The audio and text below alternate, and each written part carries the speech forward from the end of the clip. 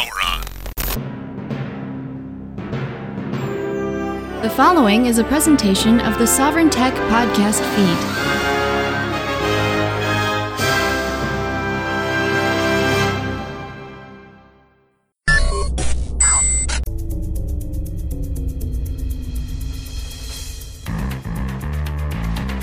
Ready for your weekly tech fix? Want to know how technology sets us free? Well, get ready because here it comes. You're listening to Sovereign Tech with your host, entrepreneur and technophile Brian Sovereign. He's got a huge brain. And now, here's Brian.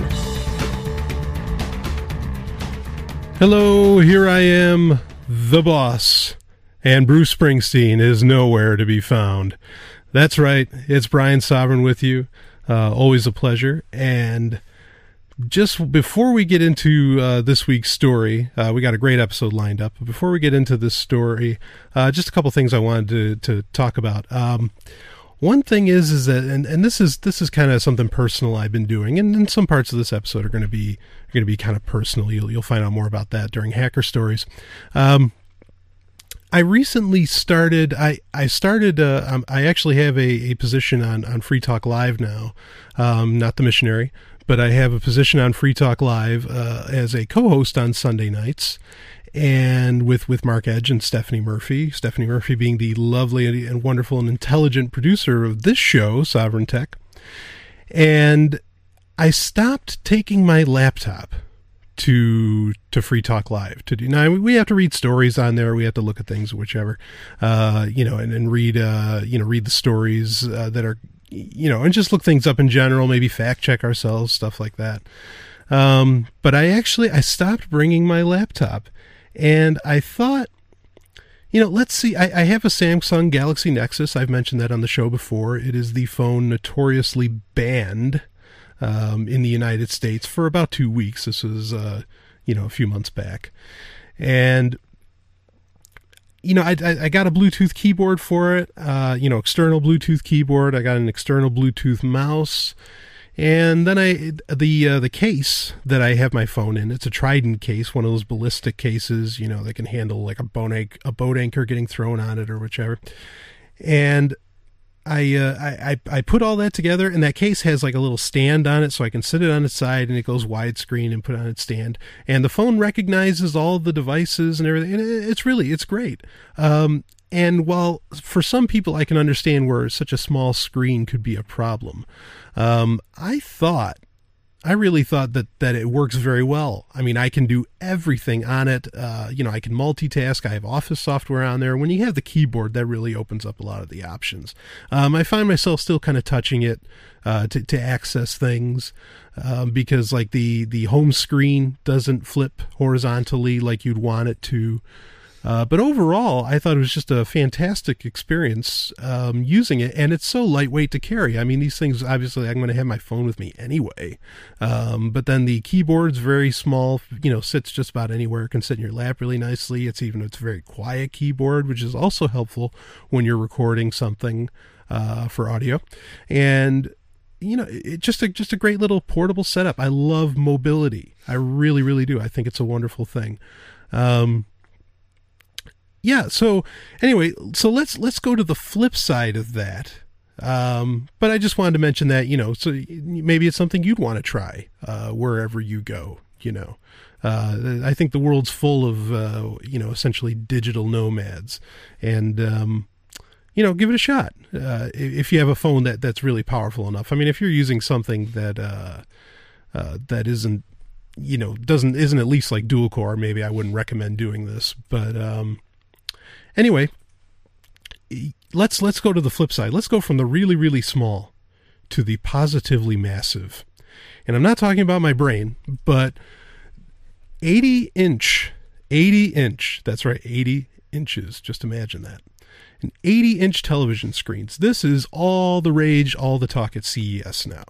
CES is the Computer Electronics Show, and it's where all these big companies, Sony, LG, Samsung, go down the list, they get to lay out all the new stuff that they want you to buy. Okay, and there's nothing wrong with that. If you want something that they're offering, fine, buy it. No big deal.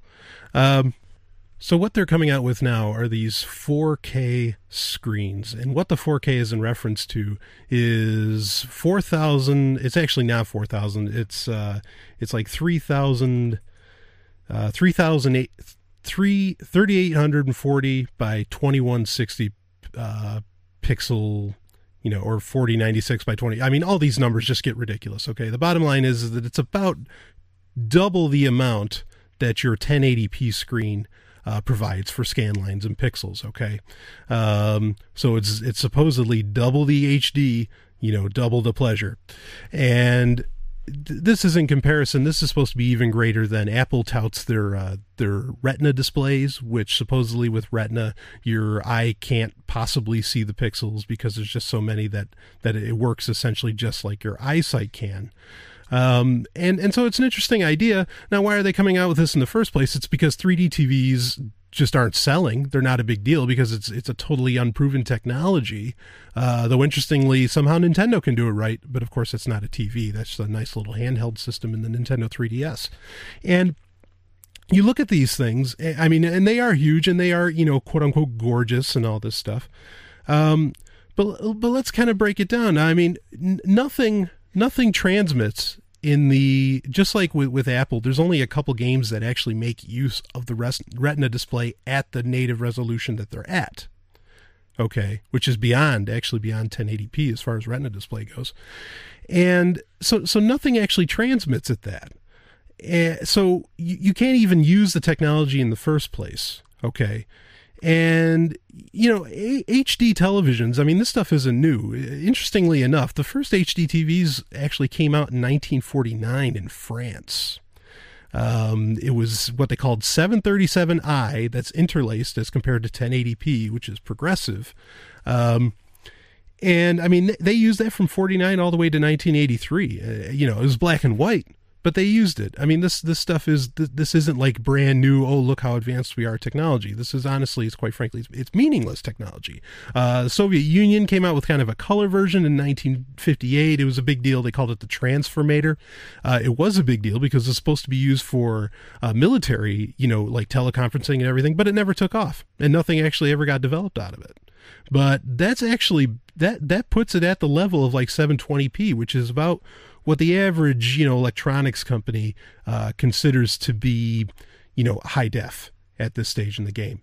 So again, this stuff is not new. Some of the things that are new, though, as far as these 4K televisions go, again, they are huge. They are some of the largest televisions ever made, no question about that. But there's a refresh rate.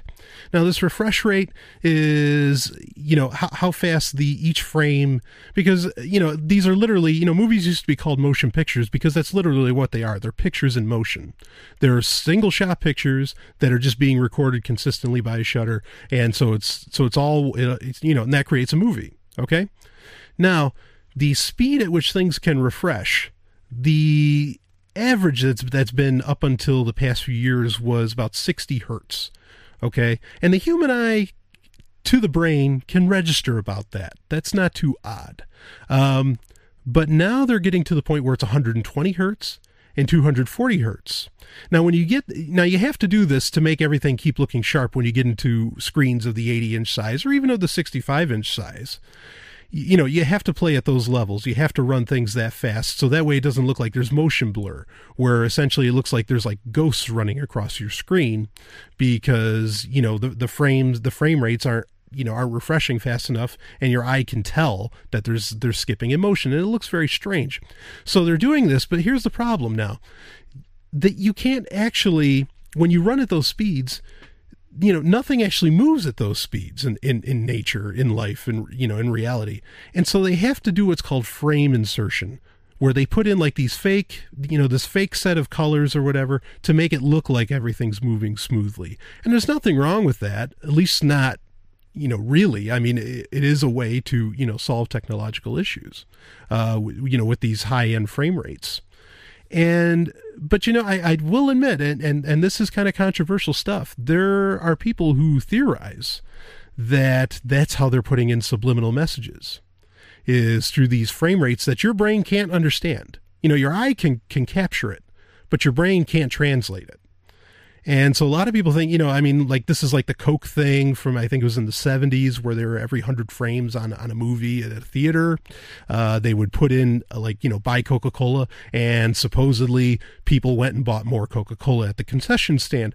And so, some people think that this sort of thing's going on. I mean, this is how technology has to work. I don't think there's any conspiracy here, but you may hear this sort of thing that, and then add on to this to when, in the 2000s, where the United States government forced people to buy digital televisions, essentially, or at least they forced, networks to transmit digitally and no longer in analog. And it is, it is kind of strange. I mean, this was something that the government, the United States government, I mean, it literally took an act of Congress, was pushing to get all these, to get this technology out there, to get everybody away from analog. My opinion on it was not to hypnotize people. I mean, because that's the claim, is that, okay, this is going faster than the human brain, not the eye, but the human brain can't comprehend. I don't think it has anything to do with that. I mean, the idea of getting rid of analog television signals and switching to digital, first off, is far more efficient, because to make changes to analog, I mean, you just have to come out with all these different boxes and everything. But to make changes to digital, from digital to digital, you just add them in and you can keep going. Also, when they switched to digital transmissions instead of analog, the government was able to essentially sell off that airspace to cell phone companies and thus make money, or, and now the cell phone companies can sell between each other, whatever. So I think it was a money-making scheme, no doubt about that. But then, so it's a money-making scheme for the private companies too, and that's my point, is that these TVs, I mean, there's nothing, not your PlayStation 3, maybe your computer, but you'd be upscaling everything, meaning you'd be faking, doing this frame insertion kind of stuff, you'd be faking the transmission. There's nothing that can make use of these resolutions. The point of these resolutions is to just make sure things look good when they're that big from a much lower signal. Okay? It doesn't matter if you have 1080p. It's not going to look good at the 4K on 4K televisions, all right, which is twice the high definition, if it doesn't do like this frame insertion stuff. Bottom line being, we've got two technologies here. We have the 3D televisions, which didn't do well. You have this 4K, this kind of this business code word, or boom word, this 4K televisions that they're not going to do anything either. The average one, I think LG is offering one now, and it's about $12,000. Wait a few years. If you really, really need television, I don't know why you need television for starters. I mean, I do everything off my computer. Like I said earlier, actually, I'm doing a lot of things off my phone too. I mean, maybe if you're a family and you want to do joint viewing things, maybe I could understand needing a television. But television's so passé. It's so old. It's so antique.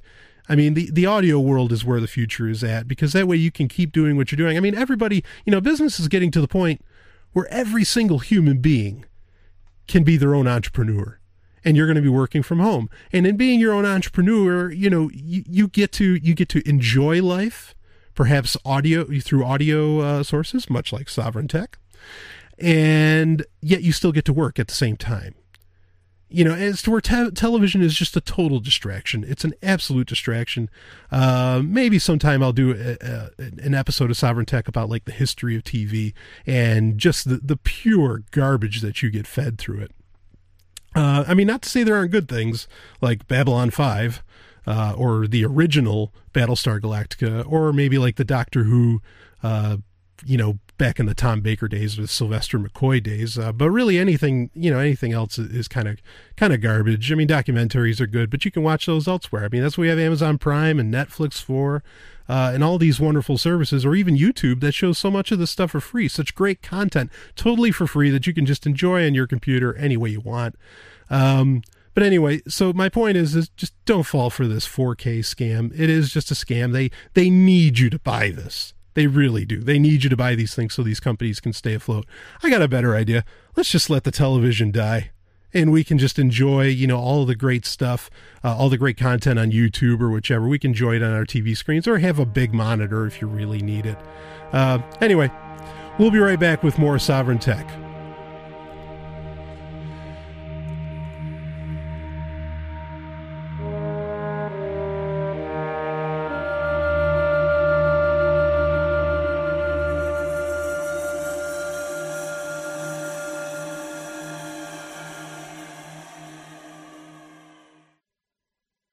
You're listening to Sovereign Tech with me, Brian Sovereign, the man who always wears triple black.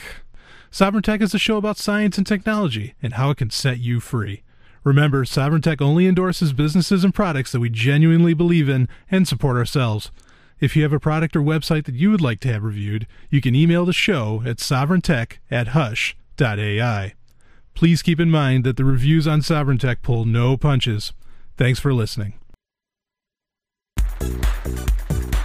Tech Roulette. Want to play? Oh, I love to play Tech Roulette. There is nothing better. And actually, for the first time, Tech Roulette is actually going to get. We're going to do. I've done real Tech Roulette today, where I've gotten so many stories from listeners that I had to do eeny, miny, mo. And which one am I going to do? And this one actually comes from Ben Hammer, a great guy. And the story is from Reason.com.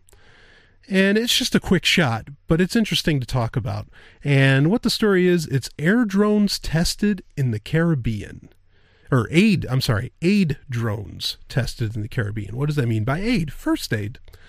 A fleet of small flying drones could speed up the delivery of medicines and other supplies to remote areas and even provide a cheaper alternative to a road network, according to Matternet, a startup company in the U.S.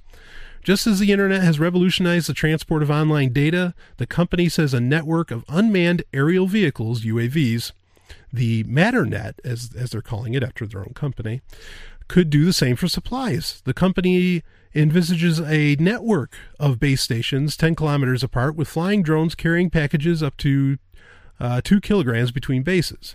A drone would take only 15 minutes for each trip without needing to recharge or replace its batteries. Now, okay, so here's what's interesting about this.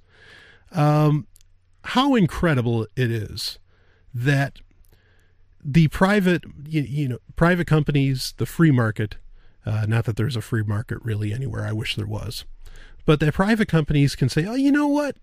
Instead of killing people with these things, maybe we could come up with something, maybe we could use this to help people instead of kill them.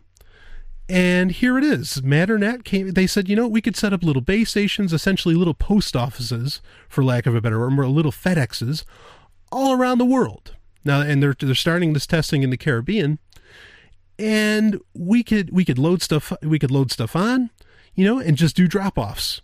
And the thing can come back and be back in 15 minutes, and nobody's in danger. You send the robot to do it, and that's it. Just an amazing thing. And it brings up another point too. Actually, this is something I was reading on Reason the other day. There's this concern that, robots are taking human jobs. No, you know what? They're mostly taking jobs that none of us could do. Really. I mean, we're using them to go into the deeps and depths of the earth. We're using them to go to all these crazy places. We're using them to handle, conditions that the human body just can't, really, unless you're in like an Iron Man suit or something. Robots are doing I understand that there's places where they're taking those jobs, but they're doing it first off so much better, allowing for people to enjoy some real luxury. And like I said in the last segment, now people are having the opportunity, because of a lot of this automation, they're getting the opportunity to be their own entrepreneur, their own boss, which is great. And I think that's the future. So many people are working from home now. Huge, massive companies and businesses are they're not laying people off, but they're saying, you know what? You can do this from home. It's okay. And that's a great development. So anyway, the military wants to use these things, for their precision and to be get in and out of nowhere, out of anywhere, without anybody getting harmed. That's a whole other issue. I have a real problem with that because, one of the things, I was in the military, and I can say this, that when you actually, human to human, person to person, kill somebody, it reminds you of why war is something that's worth being avoided. Okay? And when you automate it, I think you forget. I think it does turn into a video game at that point. And maybe that's something we could talk about during a Game Talk segment sometime. But you do. You forget when it becomes mechanized. As to where when you're helping people, no one forgets because nobody died for one.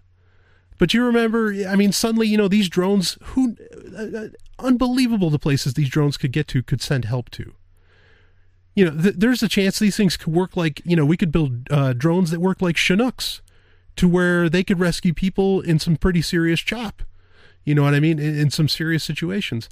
But we can send out now that I think this is a great idea. Matternet's doing a wonderful thing.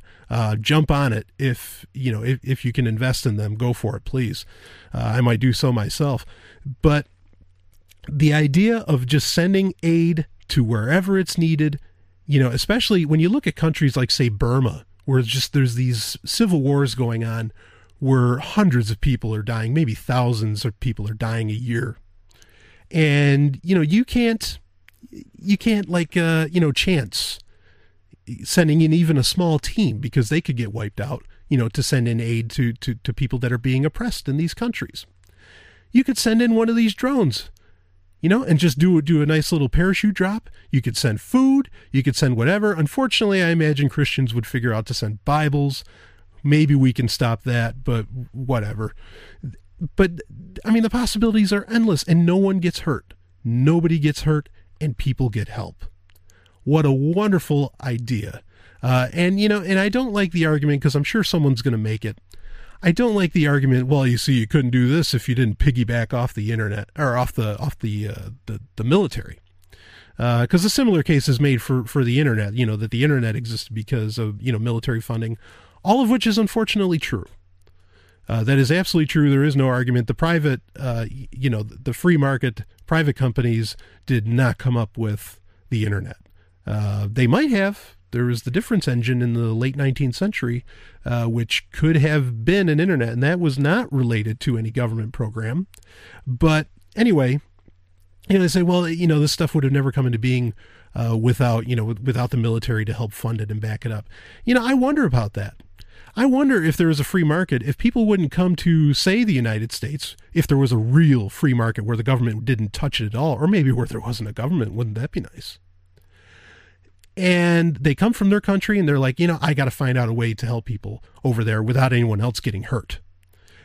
And they say to themselves, what if we made UAVs? What if we made unmanned vehicles that could fly in there and drop stuff off and bring it back home? What if we hired some of these kids who are so awesome at their computer games with such precision that they could just fly that thing in there and send it back, and they could fly better than any person sitting in a cockpit could, because of the lack of G-forces and things like that.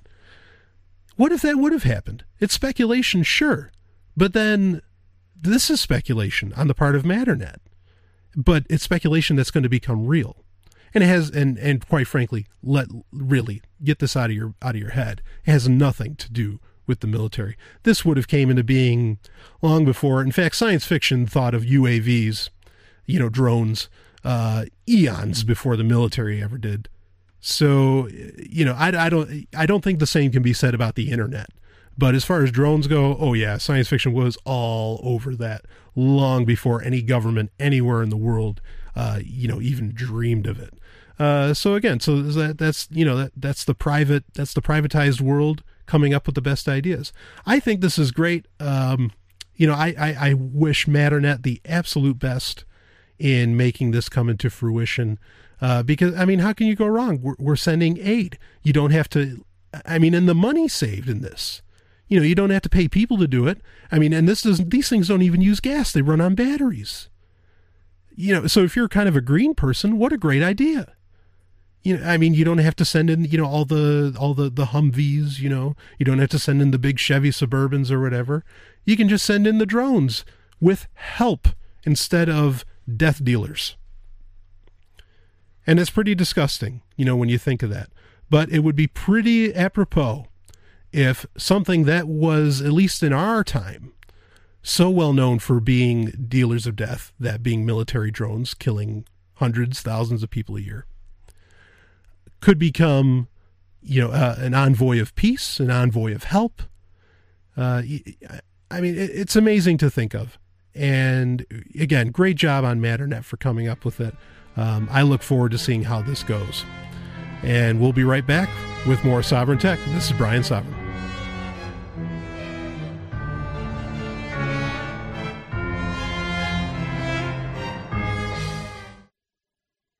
Puke in the Gang, the podcast for grumpy young men, brings you issues. We are talking about raping babies. I love Nazis. Beast Jesus. News. New York shuts down vibrator giveaway. Here's a fun story out of Spain. El Correo. No, wait, that's a newspaper. Personal stories. I kicked a windshield once because I was angry. I just got annoyed and I wanted to die. I know all the words to getting jiggy with it. I have a horribly tiny penis. Responsible journalism. I'm drinking malt liquor. When we do the show, we're generally drunk. PukeInTheGang.com. And cake.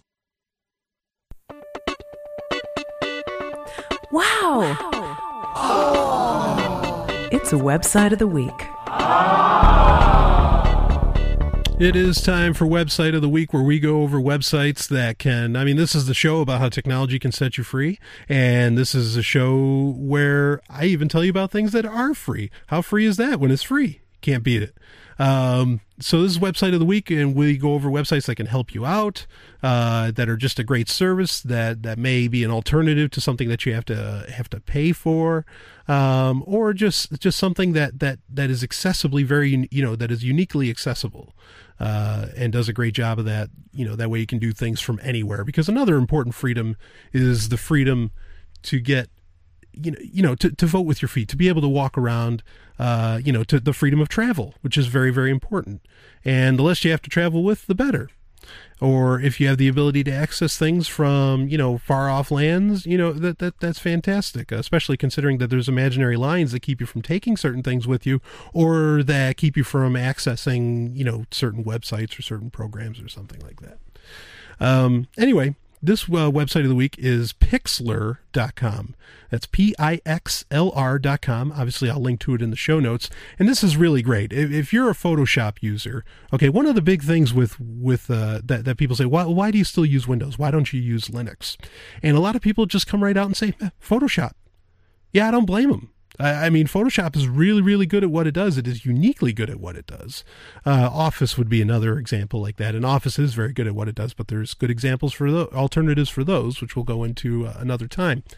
But Pixlr.com, Pixlr.com, and you can go there and it gives you, this is a genuine Photoshop alternative. It's deep.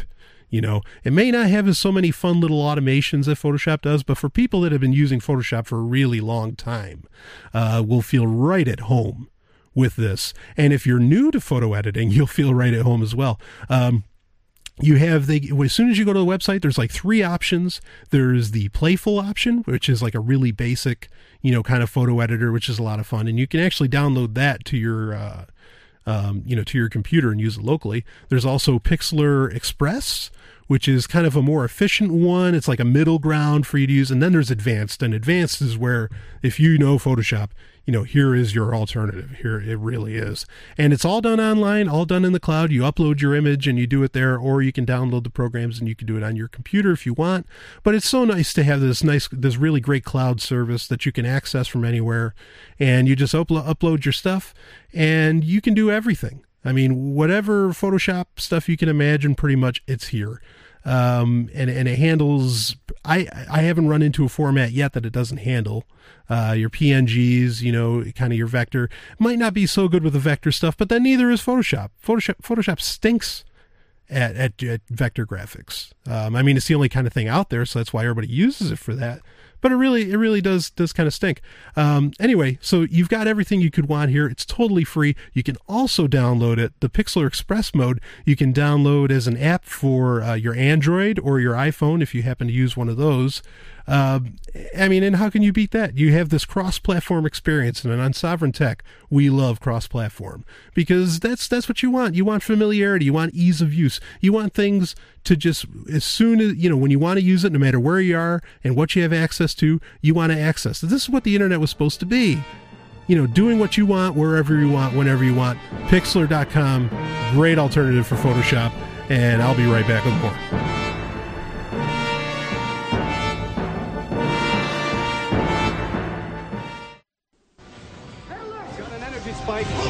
Launch. in the third age of mankind, an age plagued by an evil empire that seeks to destroy humanity. It is our last, best hope for peace. It is Babylon 5. All fighter squadrons launched. Get us out of here. Return fire. Well, freeze them! Watch Babylon 5. You can watch Babylon 5 and experience the greatest show in television history. See the entire series completely free by going to thewb.com/shows/Babylon 5.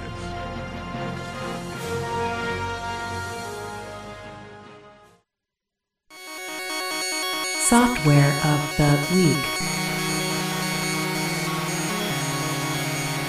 Here it is, Software of the Week, where we go over software that can help set you free, or do it, just great software maybe that you can use that can help you in all kinds of ways.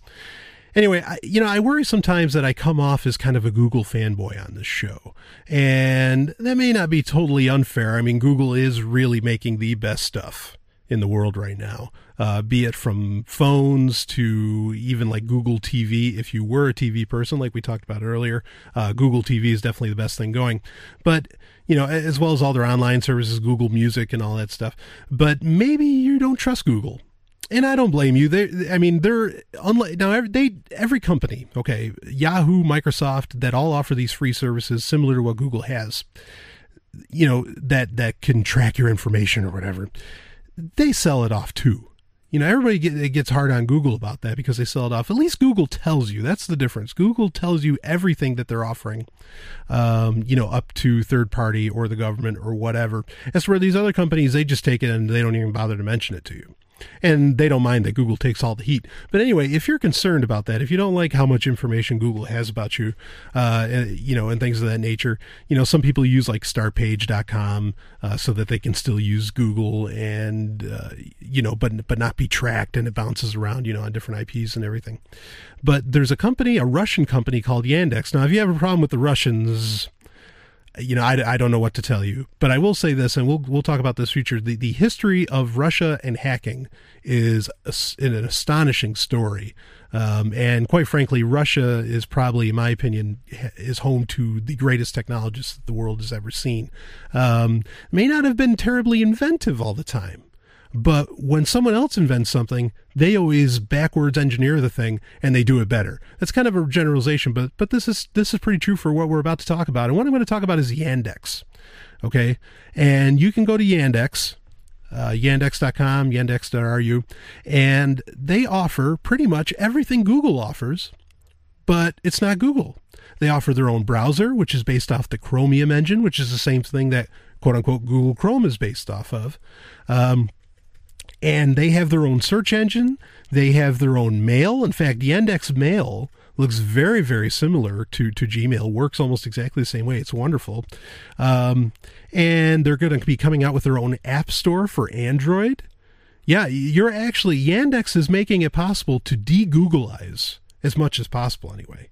Android, your Android device. And that's pretty cool. So again, they're going to have their own app store. They even have, if you go to Russia, for whatever reason, and they have Yandex Maps. And now it only works for Russia right now, but it's as good as anything Google puts out.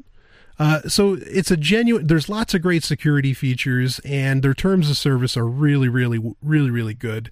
No one is 100%, able to get away from what the government, wants. But Yandex does a pretty good job. And again, they offer a full suite. Just about everything you could imagine from Google, Yandex offers, and they do it really well. Not everything. They don't offer like Google Play Music, which I love.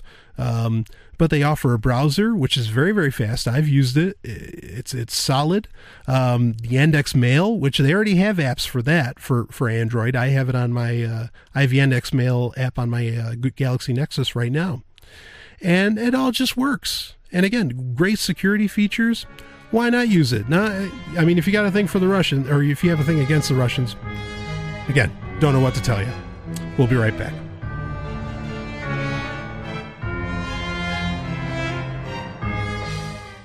What does freedom mean? Tune in to LRN.FM to find out. LRN.FM is the Liberty Radio Network. A collection of live talk radio and podcasts, all coming from a principled pro-liberty perspective. LRN.FM show hosts aren't left, right, or conspiracy kooks. You can tune in 24/7 to LRN.FM via your phone, computer, satellite, and more. Listen free anytime at LRN.FM. That's LRN.FM. Brian! Stop playing those video games! Just a minute, Mom. Game Talk. It is time for Game Talk. Arguably, as I always say, maybe my favorite part of the show, though that could change. But on this week's Game Talk, we're gonna have a conversation that we might have quite a few times in the future on Sovereign Tech. And of course, this is me, Brian Sovereign, with you. Always a pleasure. And this is going to be PC versus console. Now, I like cooperation more than I like competition, of course, but I think this is the apt way to put it. And there's fanboys on both sides. Fanboys being someone that just, no matter what happens, they root for their company. Like there's Nintendo fanboys, there's, Microsoft fanboys, Sony fanboys, as well as obviously PC fanboys. Maybe I'm a PC fanboy, but I like to think I give everything a pretty fair shake. So this is PC versus console. If you want a game, what do you want to get? And I'll just say it outright. You want a PC. Now, people say, "Oh, they cost so much," and I used to, years ago, I used to make the argument that console was the poor man's gaming. And that PC users, it's like, it was just kind of an elite group sort of thing. And a few years ago, actually, console games couldn't even touch, as far as graphics. This is still true, actually, but consoles couldn't even dream of touching what PC games could do. Not even close. So anyway, so there's the graphics thing to go into.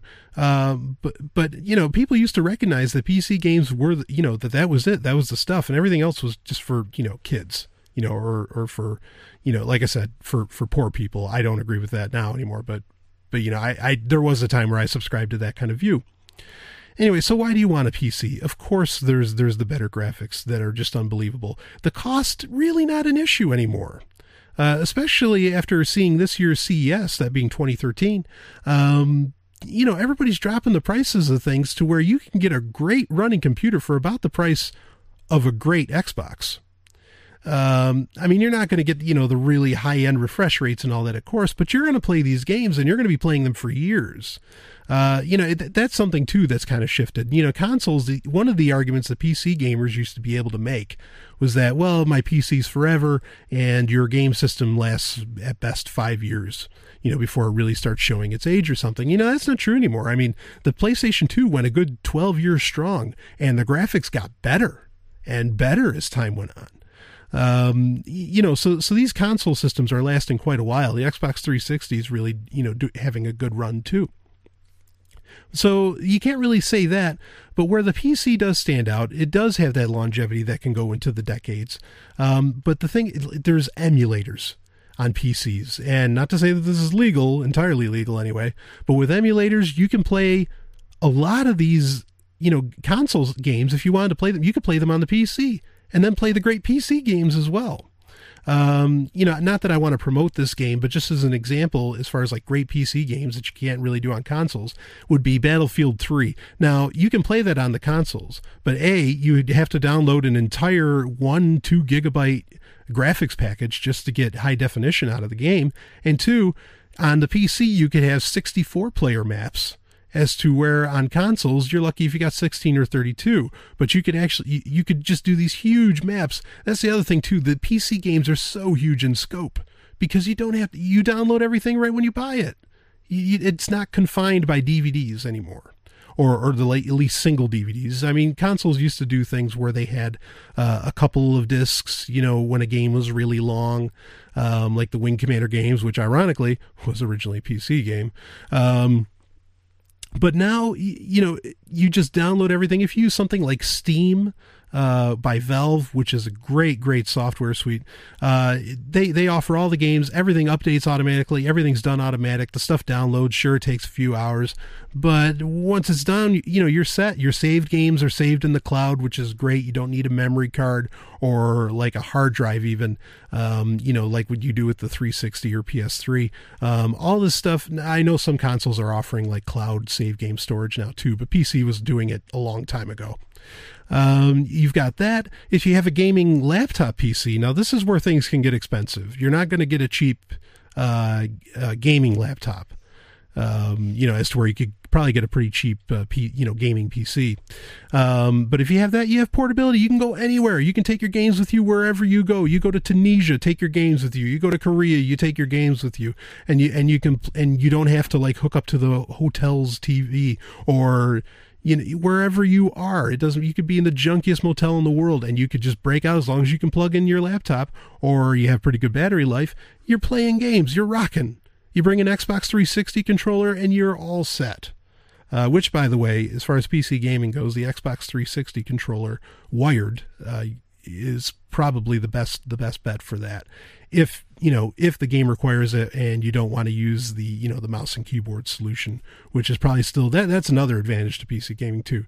Mouse and keyboard still the best way to control games, besides platformers. But I mean, to control big games, first-person shooters, whatever, that is still the most precise way to do it. The only thing that came close is maybe like the Wiimote, but that's because the Wiimote worked like a mouse. It was a pointer. So that's why that works so well for that. Like I remember people playing the new GoldenEye for the Wii, which was really great.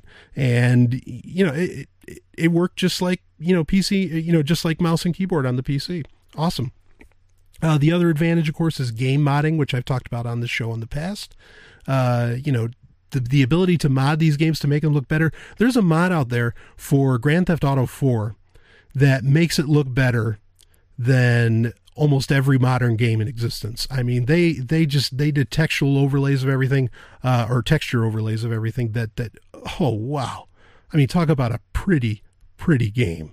And you're not going to play that on the 360 or on the PS3. And when GTA 5 comes out, on the PC, you're going to get that mod pack a year or two down the line, and it's going to take advantage of all that hardware. Game modding is the best. I mean, that may be the number one reason to play on the PC as compared to a console. And there's no, the games, it used to be a problem that stuff that came out on consoles wouldn't come out on PC, but that's changing, except for some of like like Uncharted for PlayStation or Halo, even though a couple Halos you can play on PC, like Halo for the Xbox, franchises that are for specific systems, you're not going to be able to play those, I grant you. But those are so few, and those are even closing up. Those are going away to where, I mean, now you can play Final Fantasy games everywhere. So that idea of, well, this system has better games, that whole idea is just going out the door. A disadvantage that I will admit to is the fact that you can't resell PC games. You can go, you can go to GameStop, you can trade in your games, your PlayStation 3 games, your Wii games, your Xbox 360 games, and you can't do that with PC. And that's kind of unfortunate, but at the same time, most PC games that you buy have so much replay value, be it with multiplayer or whatever. And, that's something too. Multiplayer on like that's like the big thing that everybody talks about now is that, oh, I can do multiplayer on my console. Multiplayer, I was doing that when I was like 14, 15. And this was back in like 96. I was doing that over a phone line. Forget Ethernet or wireless. I did it over a phone line, and I had as much fun then as I do now when I do multiplayer. It's great. So again, way ahead of the curve, and anything coming next will be ahead of the curve, like the Steam Box. Oh my. The Steam Box that was announced by Gabe Newell of Valve. I mean, this thing's gonna change the world. Maybe I'll put a link in the show notes so that you can get a preview of what that's gonna look like. But that's gonna be a PC, and that may be the thing that actually puts an end to consoles outside of maybe Nintendo, because Nintendo just has such a unique experience that everybody always buys those. And now again, this is like with the robots, where people are like, well, people are gonna lose their jobs in the brick and mortar stores. The market talks. I don't want anybody to lose their job, but maybe they'll figure out cool things to do at your local GameStop. I'll be right back with more. This is Brian Sovereign.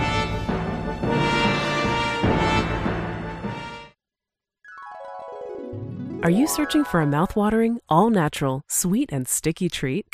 What if I told you it was also made by a chef who believes in freedom, just like you? You're not dreaming. This is real. Head over to Mandrik.com. That's MANDRIK.com.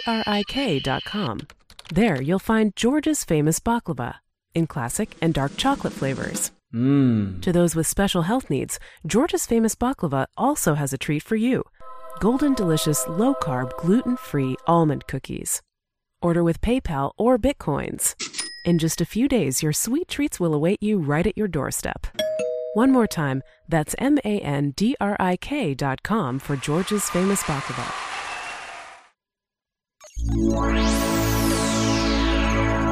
Hacker Stories. It is time for Hacker Stories. I am Brian Sovereign with you, and you are listening to Sovereign Tech. Don't forget that you can go to our Tumblr page. That's at sovereigntech.tumblr.com, SOVRYN tech.tumblr.com. We also have the SoundCloud page at soundcloud.com/sovereigntech, SOVRYN tech. So don't hesitate to go to that. Now, Hacker Stories, this is where I generally tell stories about hackers because I consider hackers to be heroes. Black hat, white hat, gray hat, I consider them to be heroes. This week, I'm going to go into, and this is something you're going to find that I'll do with guests a lot, where I want to find out how they got into tech, whether they're a hacker or not. You know, I think it's interesting to see how people got into these things, be it computers or whatever they end up using, in their life or in their jobs or whatever. And this week I'm going to talk about, now I'm not claiming to be a hacker. I'm not confirming or denying that I'm a hacker. But this week I'm going to talk about how I got into computers, how I got into technology. I was born in 1981. And obviously, like the Apple IIe or the Apple Lisa or whatever at the time, these were on the cusp of becoming really popular around then. And that... so you can say I was like there at the beginning, but I mean, I was just born. Anyway, it wouldn't be until a few years down the line that really, like, I used an Apple IIe growing up quite a bit. And that wasn't bad. Apple IIe, the interface on that, as in like, what do you point and click? There was no point and clicking. It looked very much like DOS. If you're not sure what DOS looks like, just like type it in Google Images or, Start Page Images, whatever you feel like, and you'll get an idea of what that looked like. So I used an Apple IIe for a while. I played Oregon Trail and all that stuff. And my dad has worked for technology companies his whole life. And so, computers were always kind of in the home anyway. But my first real computer that was mine, it was a 386. Now, what's a 386? Before, most people, I think, know the phrase Pentium, that Intel came out with. Before Intel released the Pentium processor, which was technically a 586 or 686, they had they had the numbers. They were called 386 or 486. And most people that know what these are, they'll instantly have images in their head of what I'm talking about. So my first computer was a 386, and it was a great machine, for what it was.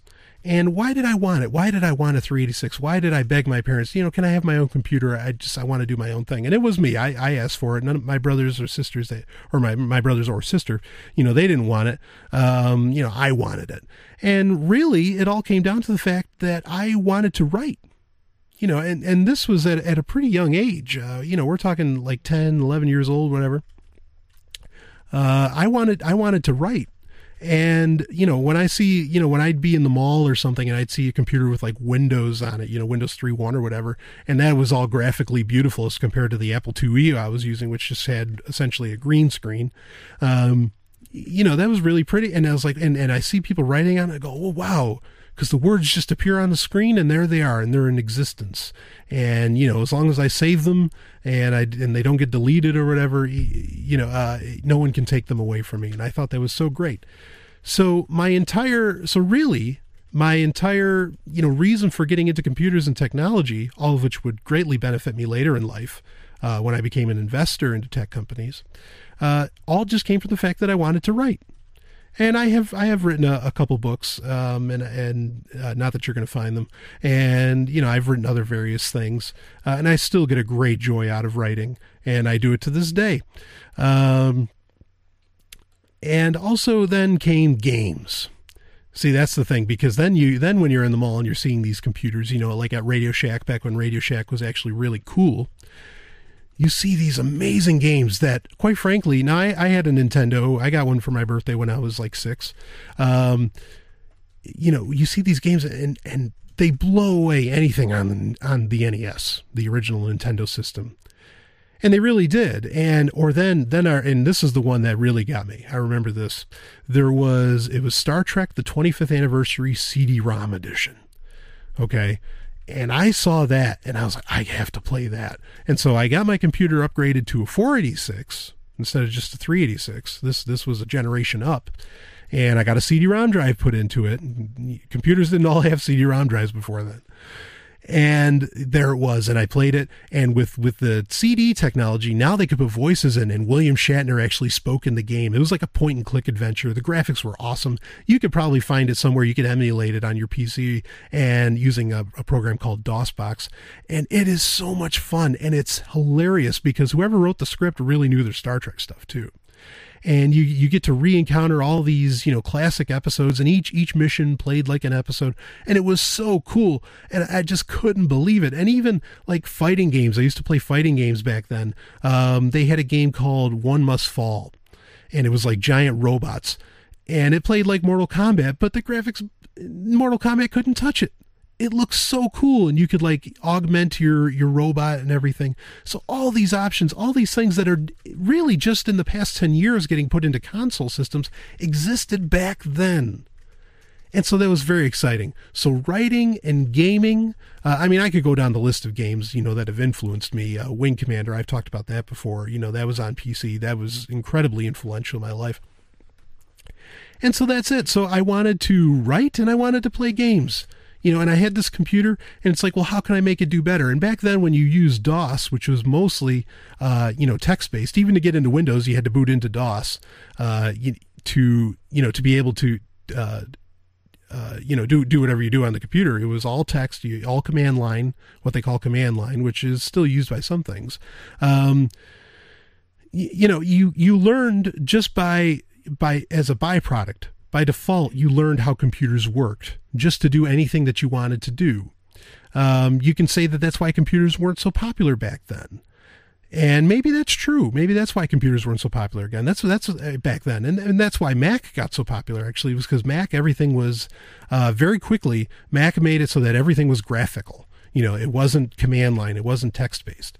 And that's how they got so popular and became such a big company, even after, you know, Windows, you know, and PC became a big deal for gaming, because it was just this great experience, you know, on the Mac. And so I used that. I had my PC for a while, and I beat that thing to, you know, I mean, I used it to its very last drop. And, you know, you get into doing other things. It's like, okay, well, what else can I do? Because then the internet comes around. The internet was not, you know, it wasn't as big a deal when I had this 486 computer. And then it came out, and, you know, then you're playing online, and then you're trying to connect to the internet, and then you're trying to connect to the internet without paying for it. Because even then you still had to kind of pay for it there, even though there's stuff like NetZero. And you just, by default, you learned so much about computers, just so, you know, you had to learn it. Otherwise you couldn't do anything that you wanted to do. So I didn't really get into computing because, I want to be a hacker, I want to be this. And there's nothing wrong with that. But I got into it because I wanted to do those two things. I wanted to write and I wanted to play games. And then later in life, you know, I get this incredible knowledge, you know, I end up garnering this incredible knowledge of computers and technology in general. And then, you know, I end up making money off of it. And how can you beat that? You got to make money off of having fun. And I think people should still kind of get into the nuts and bolts of their computers. Anyway, thanks for listening to me about that. This is Sovereign Tech, and we'll be back with more.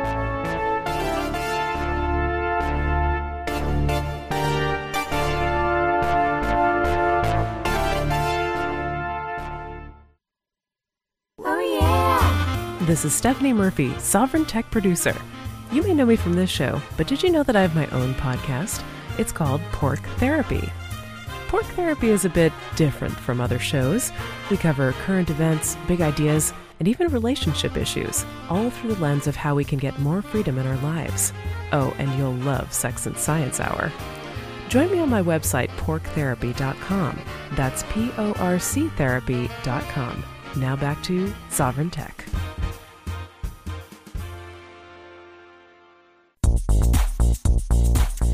What are you doing? I can't believe I caught you again. You know, Jesus doesn't approve of this little habit of yours. I know, baby, I know it's wrong, but it feels so right. Well, it ain't. But I've been doing it since I was 12 years old. It's nothing but a sinful perversion of nature, if you ask me. But baby, I don't ever want to stop looking at tech websites, new gadgets, video games, software, or any of that stuff. Well, then I'm leaving. Okay. Bye. Pick of the week.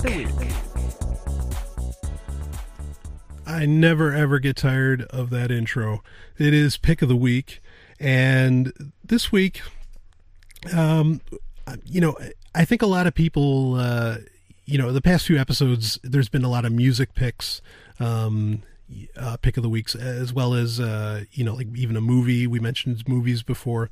One thing, I got an email from a listener who they were very, very pleased to hear a tech show finally come out and say that, you know what, the technological world, the modern technology in general, has a lot to owe to science fiction books. And I agree, and that's why I made the statement in the show that he was, glad was made. And the listener said, maybe it'd be a good idea to kind of do a book of the week or things like that. I may, as the show grows, and the show is growing. In fact, by the time you hear this, hopefully we'll be on YouTube, which is really exciting. And you'll be able to listen to the shows on YouTube. I'm not doing a video show, though that could come too. Who knows? But anyway, in the future, as the show grows, I might do a book of the week section where we talk about, either just great books or books that, have really, that we can definitely say have really, really influenced technology today or in the future even. And anyway, I appreciate that email. I think that's great. And this week, I am going to talk about a book, not a large, fiction novel or nonfiction, tome, but a comic book. I love comic books. Huge fan. I've been reading them since I was a little kid, and I haven't stopped. Why stop? What's the point? It's like I always say, growing up's for old people. And this comic, it just came out. This is hot off the presses. And it's Star Wars #1 by Dark Horse Comics, which Dark Horse has held the rights to making Star Wars comics for a while. Before then was Marvel. So if you go looking for this, online or something, if you're one of those types, not that I'm recommending that, but nor do I have a problem with it. If you look for Star Wars #1, you might find like a Marvel comic. No, this is the one by Dark Horse. This is brand new, 2013. This is the first comic that arguably could be said Disney has endorsed, since Disney bought Star Wars. In case you didn't know that, Disney did buy Star Wars. George Lucas does not own it anymore. He's on as a creative consultant, but he doesn't own it. Now, it's up to you whether or not that's a good or bad thing. But if Star Wars #1, the first issue of this new series, if Star Wars #1 is any indicator of what a post-George Lucas Star Wars is going to look like, we are in for a great time as Star Wars fans and as technology fans, because, Star Wars uniquely pushes technology. It pushes entertainment technology. The best, I was telling stories, in the last segment about, the games I played. One of the other first games that really blew my mind was X-Wing. It was Star Wars X-Wing, the collector's CD-ROM edition, as well as TIE Fighter, which I still play to this day. TIE Fighter, another CD-ROM game. And these were like flight simulators. And you really felt you had, kinetic motion. I mean, forward momentum. The whole thing. It was awesome. these games. So Star Wars is really good for pushing the boundaries of all kinds of things. CGI, you name it. I mean, we could go into the list of where, like, the companies that came out of the first Star Wars movie in 1977, just the companies that came out of it, Skywalker Sound, THX, Lucasfilm, whatever, how far they've pushed things. I mean, we could do a whole show on that. Not to say I'm going to, but we could. Anyway, so Star Wars #1, this is the first comic since Disney kind of took over the franchise, and it is great. If you Newsarama, which is a great comic book blog, they gave it a 10 out of 10. I give it a 10 out of 10, hands down. You feel, if there's been a lot of Star Wars comics over the years. I mean, just tons. There's been a lot of Star Wars stories, a lot of books, and some of them have lived up to some hype. Some of them are, I guess you could say, honored to have the Star Wars name. As far as books go, like the Timothy Zahn series, the Heir to the Empire trilogy, which is very, very famous, and I can't believe that came out 20 years ago. But that deserves it. But this is one of those stories. Just from the first comic, you just get that feel where, you don't have to read any of those books. You don't have to have read any of the previous comics. If you just enjoyed the Star Wars movies, even if you just enjoyed the 1977 film. I know there's people out there, there's kind of like hipsters, that they only like the first Star Wars movie and they don't like any of the other ones. And that's fine. Whatever. I think there's some movies where I feel that way. Not many, but anyway. If you've never enjoyed anything beyond the movies of Star Wars, pick this one up. Pick up Star Wars #1, and believe me, you'll love it. You'll feel like you're reading. It feels like Star Wars. Everything about it. Luke is kind of innocent. Leia's coming off, really, really rough and tough, which is great. I love seeing female characters, in that kind of role. There's X-Wings, everything you could imagine. Darth Vader's in it, obviously, along with the Emperor. You get the interesting little insights into the characters. It is a perfect comic book, and those are so rare, especially today, because some people say all the great stories have been told. And that's why DC and Marvel have restarted their universes, essentially, because all the good stories are gone. So they just got to kind of rehash them, or at least liven them up a bit. But no, this is great stuff. This is great storytelling. It's original storytelling. It's Star Wars, which means you can't go wrong. I mean, I guess there's Star Wars fans that don't watch Clone Wars. I have no idea why that is, but they don't. Okay. But pick this up. It is a classic, an instant classic. It is so good. The artistry is great. There's nothing like, this isn't some kind of weird, abstract kind of Sin City type comic. Kids can read it. If you think there's like a censorship barrier that should exist in life, I don't think there should be. But if you think there's a censorship barrier, kids can read it, and adults can read it. It's family fun. It's a great, great comic book, and I'm sure it's just going to get better. But I am interested. I'll say this. The relationship between Luke and Leia, because this takes place between, A New Hope, the first Star Wars movie, and Empire Strikes Back. The relationships between Luke and Leia is going to be interesting because, and I'm not giving anything away here. Luke is Leia's sister, but you didn't know that. And in fact, in Empire Strikes Back, there's a point where Leia kisses Luke. And that's incest. I mean, you can say, well, it's not incest if you don't know, but come on. How are they going to play this up? Because Luke does have romantic interest, at least originally. That's a topic for another time, and it's not for a tech show, quite frankly. But anyway, I hope go pick it up. Star Wars #1 by Dark Horse Comics. Just great stuff. And I hope you've enjoyed this episode of Sovereign Tech. I've had a great time doing this one. We talked about some pretty big topics. The new TVs coming out, how quite frankly they're a sham. And you can check out, I'm going to have all this stuff linked to in the show notes that you can look at. You can go to soundcloud.com/sovereigntech. You can go to sovereigntech.tumblr.com. And of course you can email me, and I've gotten some emails, some really, really nice emails, of people saying they love the show, and that's great. But you can also email me at sovereigntech@hush.ai. Okay. That's sovereigntech, SOVRYN @hush.ai. And I'll be back with more episodes. We've got a ton of specials coming out. It's going to be more than one a week because there's just so much great content that I'm going to be releasing very soon. I've got more great guests coming up, so stick with the show. and I really appreciate everybody listening. This has been Brian Sovereign, the Rembrandt of the podcasting canvas. We'll see you next time.